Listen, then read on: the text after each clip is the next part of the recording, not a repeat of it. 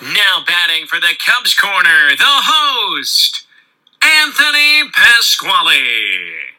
Hello, everybody, and welcome to another quarantined edition of the Cubs Corner. My name is Anthony Pasquale, and as always, this episode is brought to you by Coach's Bar and Grill on the northwest side of Chicago. During this tough time where a lot of people are struggling and looking for places to eat, Coach's stays open via Grubhub to deliver some food. But either way, we've got a very special guest on the show today, my uncle, Greg Young. Thanks for joining us.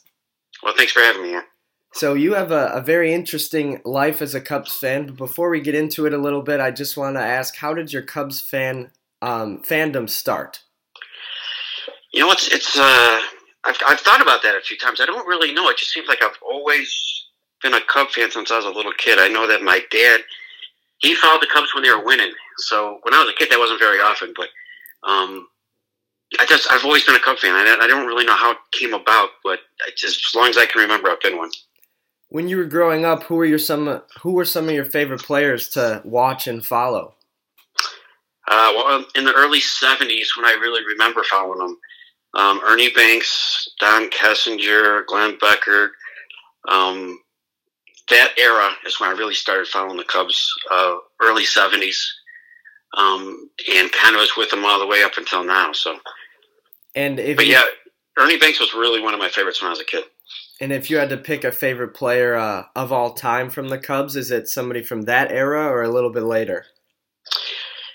My favorite Cub of all time is Ryne Sandberg. So, and that's really when he was in his heyday when I lived across the street from Wrigley Field.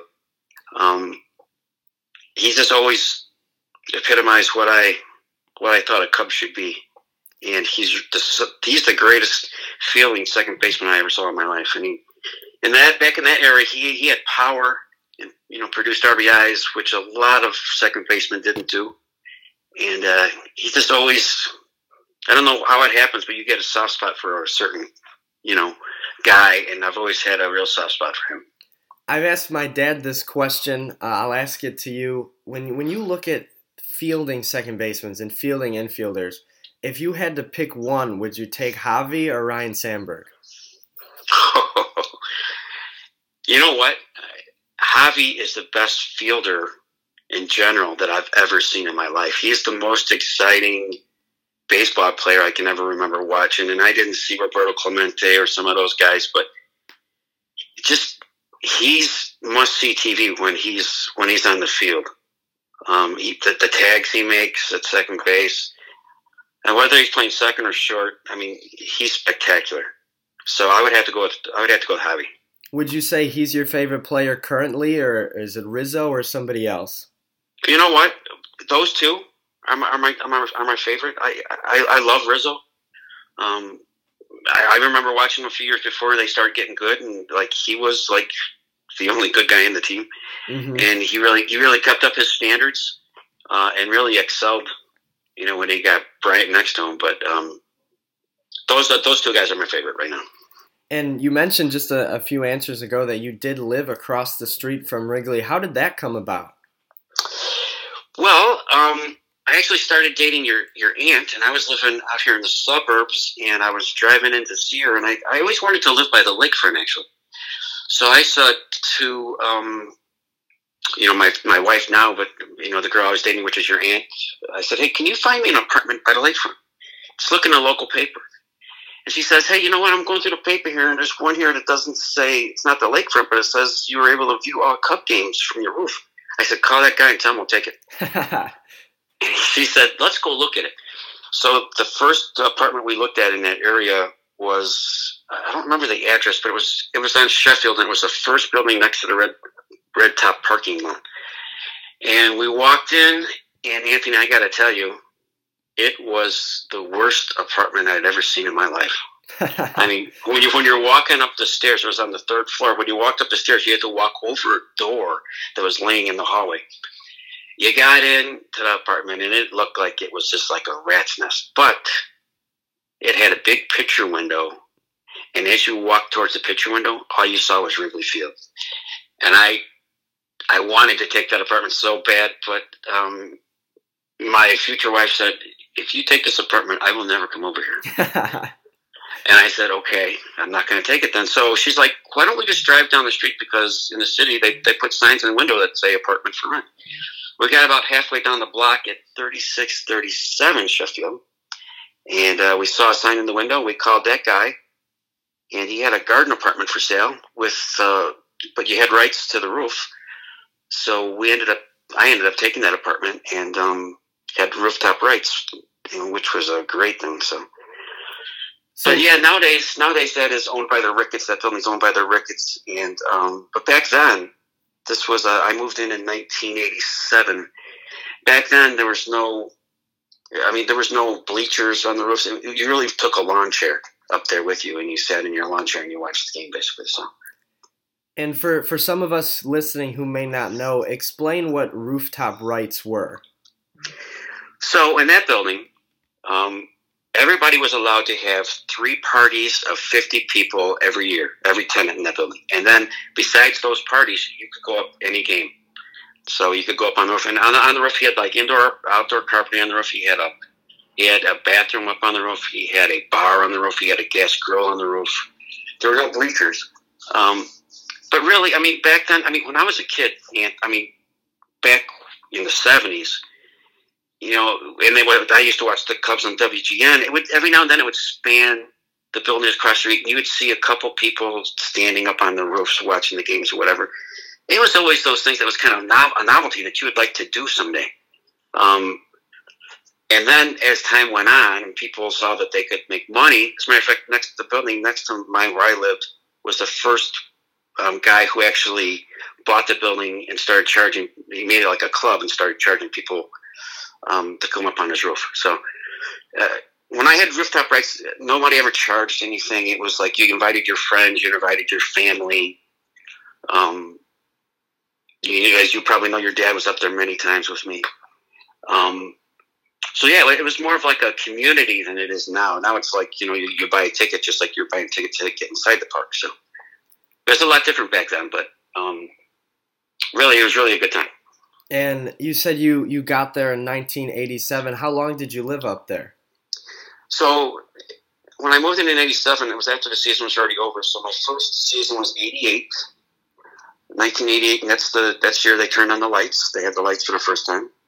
And then 89, they won the division. And in 1990, they had the All-Star game, and that was my last season there. So I was there for 3 seasons, and every season something happened. So I actually got pictures. I'll have to show you my scrapbook sometime of I got them like loading the lights with the helicopter on, up above the. They parked the helicopter right on the infield when they were putting the lights up and stuff. So I got some pretty exciting pictures. So, and that was the last All-Star game in 1990, the last All-Star game that Wrigley had. So yeah, it was exciting times. What are some of the highlights and moments that you saw from up there? Well, the 89 playoffs was a lot of fun against the Giants. And that's when they had Will Smith and they had a couple other guys. And it was really, they had Greg Maddux, and it was really kind of the start of Greg Maddux became Greg Maddux, in that season. And the first night game was pretty cool. It only lasted about 4 innings before it got rained out. But and then they actually played the next night. And back then they didn't have any concerts, so I didn't have a chance to see any concerts back then from the rooftop.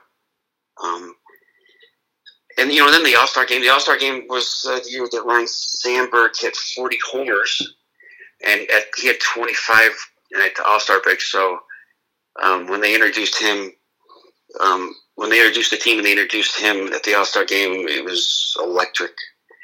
So, there was a lot of good times up there. And there have been stories in some videos of Cubs players, whether it be Dave Kingman or Sammy Sosa a few years after that, hitting balls that end up on the rooftops. Did you guys ever get any souvenirs like that? No. I remember Glenn Allen Hill hit one that didn't get to my rooftop, but almost hit my car. Actually. Oh, wow. Because I used to park on street. I didn't actually have parking, but this particular time I was parked on Sheffield in front of my apartment building, and I mean, it came like almost hit it, but it's a pretty good poke to put one on a roof over there. Oh yeah, for sure. I think Glen Allen Hill is the only one I ever saw that actually made it to a roof. Sosa hit some that were, you know, pretty out there. But yeah, I mean, that's a lot of times they'd go down the street. You know, you'd see people chasing them down the street and stuff like that. And they got the ball hawks out there every game, and they're with their gloves and everything. So, since you moved out, have you ever gotten a chance to go back to your rooftop or any rooftop since then? I did. So I've been to a couple different rooftops, which is kind of interesting because when I lived there, I was only on my rooftop. So I've been to a couple different rooftops, seen the different views. But on my rooftop, actually a couple of years ago, your Aunt Deb, my wife, she got tickets for a rooftop, my old rooftop, for my birthday. So it happened to be a Sunday night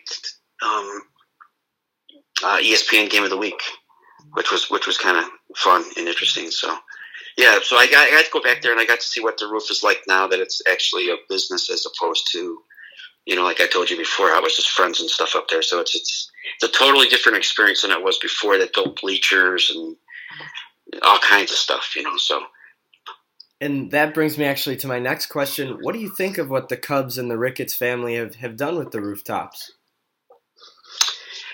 Well, you know what? Me personally, just because I lived there before and I experienced it in that way, I wish it could have stayed that way, the way it was.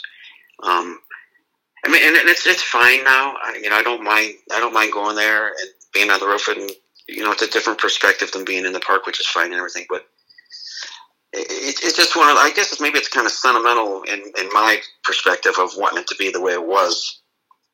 But now, I mean, they built the bleachers so you're higher, so you actually get to see deeper into the park, more stuff up against the wall and stuff. So it's a little bit different perspective. But before you were up there with your friends, you know, you knew everybody on the roof, you know your neighbors, you know, sometimes even the people on the roof next to you. So it's more of like a family environment or a friendly environment than it is like sitting next to somebody in a ballpark that you don't even know. It's kind of like the way it is now. So it's different. But, you know, I guess Ricketts wants to own. I wish he would just shut down those streets during the game, so it was kind of like it is in Boston, where you can just like walk around the whole park, and it's kind of like a whole environment like that. So, but if you look at it in the other way, it gives more people a chance to experience a game from the rooftop, which in that way is a plus, right? Well, yeah. I mean, I got to tell you, if you've never been on a rooftop, I mean, it is a totally different perspective than being in the ballpark. And back before they built up the bleachers, like on my roof, or when I was on my roof, if something went up against the right field wall, you wouldn't see it because you can only see about maybe half the outfield up until, you know, so anything that went up against the wall, you'd have to listen to the crowd, and when they would react, you would know what happened, or whether he caught it or bounced off the wall or whatever. So it was kind of fun, you know. We also had the radio up there, so we'd be listening to the radio broadcast, you know, during the game. So, but it is different to see a game from up on the roof.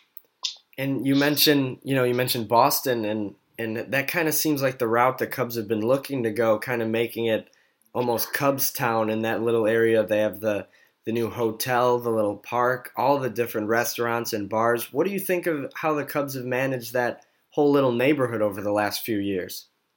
Well, I think you said it, a key word right there is like what makes Wrigley unique is it's smack dab in the middle of a neighborhood. So it's not, I mean, well, it seems like lately they've kind of built around Wrigley, but originally Wrigley was just part of the neighborhood. I mean, it's just like a building that was in the neighborhood, and people dealt with, you know, the people coming in and out of their neighborhood to go there.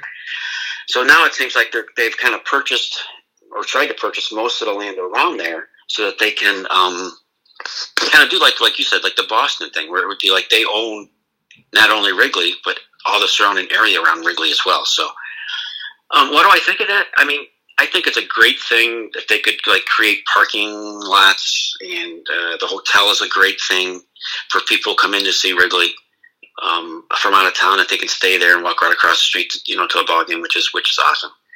And Wrigley's, for as long as I've been a Cub fan, has needed parking, you know, an area to park where you could park your cars and stuff like that. So I think it's a good thing. If it's gonna produce money that they're gonna pour back into the team and spend it on players and get better, I'm all for it. Yeah, I think that's a good way to look at it. And before I let you go, I've got 3 non-rooftop related questions. So, obviously, Ernie Banks, Ron Santo, Billy Williams, and Harry Carey are statued outside outside of Wrigley Field. If you had to guess who would be the next player to get a statue, or I guess a moment, what would you pick? Well, I told you before I got a soft spot for Sandberg, so I would love to see something there. To me, he's always been like the ultimate Cub for me. I've just loved him since the time I seen him play. So I would like to see something like that for him. Santa was a great thing. I know you know that was your dad's favorite player, and he was such a great listen on the broadcast. So I'm glad they did something for him. Out of the current players, I mean, it's kind of fun to think about who you think. I mean, like Rizzo is pretty much, in my opinion, the heart and soul of that team. Right. So I maybe something in the future for him. You know, I'd love to see Javi get an extension, stay around for the rest of his career, and you know, maybe something for him. So those are a couple of guys. See, I don't know if this would even be possible, the way to do this, but I would almost want like a massive statue of the 2016 like last out. You've got Bryant and Rizzo hugging, Baez and Russell, Montgomery and Montero are out there, Coghlan's jumping around. If they could fit all those guys into one statue, that'd be something else. That would be pretty cool. You're right about that. That would be pretty cool. So I never even thought about that, but that's a great image. And the next question I have for you, I know we've talked about it before. It's been a topic at some family parties. If you had to make your Cubs Mount Rushmore, which 4 athletes, coaches, broadcasters would be on it? So you got to have Ernie Banks on there. And when I was growing up, another guy who was just fantastic was Billy Williams. And he was always fun to watch. Me personally, I'd probably put Andre Dawson on there just because, you know, he didn't have longevity as far as staying a long time with the Cubs, but man, oh man, what a player he was. And that was right in my heyday when I was living across the street and got to see him a lot. And Sandberg would go on there. Broadcasters, we already got Harry. Jack Brickhouse, they haven't really done a statue, but I know they've got some stuff. You know, they got some stuff up there. Hey, they have around the park and stuff like that. When I was a kid, he was the broadcaster really that I grew up listening to the Cubs with. So that's some of the stuff I would do. Yeah, and it seems like the Cubs have done a pretty good job to honor some of those guys. If I had to make mine, I would probably go Ernie for sure. I think you have to include him. He's the Mr. Cub. And then I would also go Rizzo because I think he's this generation's Mr. Cub and he has a ring to his name. And then the final 2 could be any of the 4 of Sandberg, Williams, Fergie Jenkins even could get on there, Santo as well. So I think for you and for my dad, I'll go Sandberg and Santo to round out my 4. I can't argue with you, that's for sure. And final question we have for you, and we don't know if there will be baseball this year or when it will come, but when and if there is baseball this year, how do you think our Cubbies will do? Well, you know, it's an interesting, they didn't really do a lot, so it's kind of an interesting topic. Did they underachieve the last couple of years? Was the whole Madden thing, I mean, I personally, in my opinion, I liked Madden. And it's going to be interesting to see how anybody else does in there. But, I mean, he changed the culture. But do I think they underperformed the last couple of years? I do think they underperformed the last couple of years. And there was a lot of things with the schedule where they played 20, 30 days in a row, whatever it was, and they were tired. But I do think that they could make some, maybe through the season, make some bullpen, you know, arms, get some arms in here for the bullpen. And I think they could win the division. I really do. As far as going further, I don't know if anybody's going to beat the Dodgers. They seem to be pretty well stacked. But I do really think that the Cubs got a chance to go to the playoffs. And maybe a shortened season would help the Cubs, to tell you the truth, as opposed to 162 games. If they shorten it to maybe 120 games or something, that might bode well for them. So, yeah, I think, I'm excited to see how they'll do. I really wish Madden was still here, though, because I'll tell you what, that Mount Rushmore, Madden might be in there because he's the only Cub in 15 years that has won a championship. So he had to be doing something right. Yeah, that's a good point. And, I've always been a big Madden fan. My dad and my brother were a little bit more, get him out of there, get somebody new in. I think Uncle Gus was the same way. But I like Madden, but I also like what Ross brings to the table, kind of tougher on the fundamentals because they did struggle defensively and on the bases. But, you look at the division, the Brewers didn't get better, the Cardinals didn't get better, the Pirates aren't that good. Did the Reds make enough moves to improve by 20, 30 games? That's tough to say. And then you've got the Cubs with virtually the same roster that underachieved. You got a new coach in there. I like their chances to win the division. I think I'm with you in that regard. And then in the playoffs, obviously it looks like the Dodgers or the Braves have a little bit better of a roster. But, the Nationals ended up winning it all last year, and I don't think they were the best team on paper. So I guess anything could happen. Well, the Dodgers have been the best team on paper for a couple of years in a row, right? I mean, they haven't won it. So they've underachieved with anything. So, Kershaw's another year older. So he's got a lot of miles on that arm, too. So, I mean, anything can happen. I mean, as we know, injuries play a big part. And you can't count on them, so whoever is the most healthiest team might be considered the best team at the end. Yeah, that's another good point. And I think you also hit the nail right on the head with a shortened season being able to help the Cubs. Down the stretch, it's been the story of the last 2 seasons. Guys like Lester and Quintana and Hamels, their arms were getting kind of weak towards the end of the year. They couldn't pitch deep into ball games, which tired out the bullpen. If you shorten it to 80, 100, 120 games, maybe those arms are still fresh and the Cubs end up with a higher seed going into the playoffs. Who knows? And I kind of mentioned it before, too. They played a lot of games in a row with no days off, if you remember. And that it really started wearing on the bullpen and everybody, actually. So, you get a shorter season and a little bit more rest. Maybe that's good for them.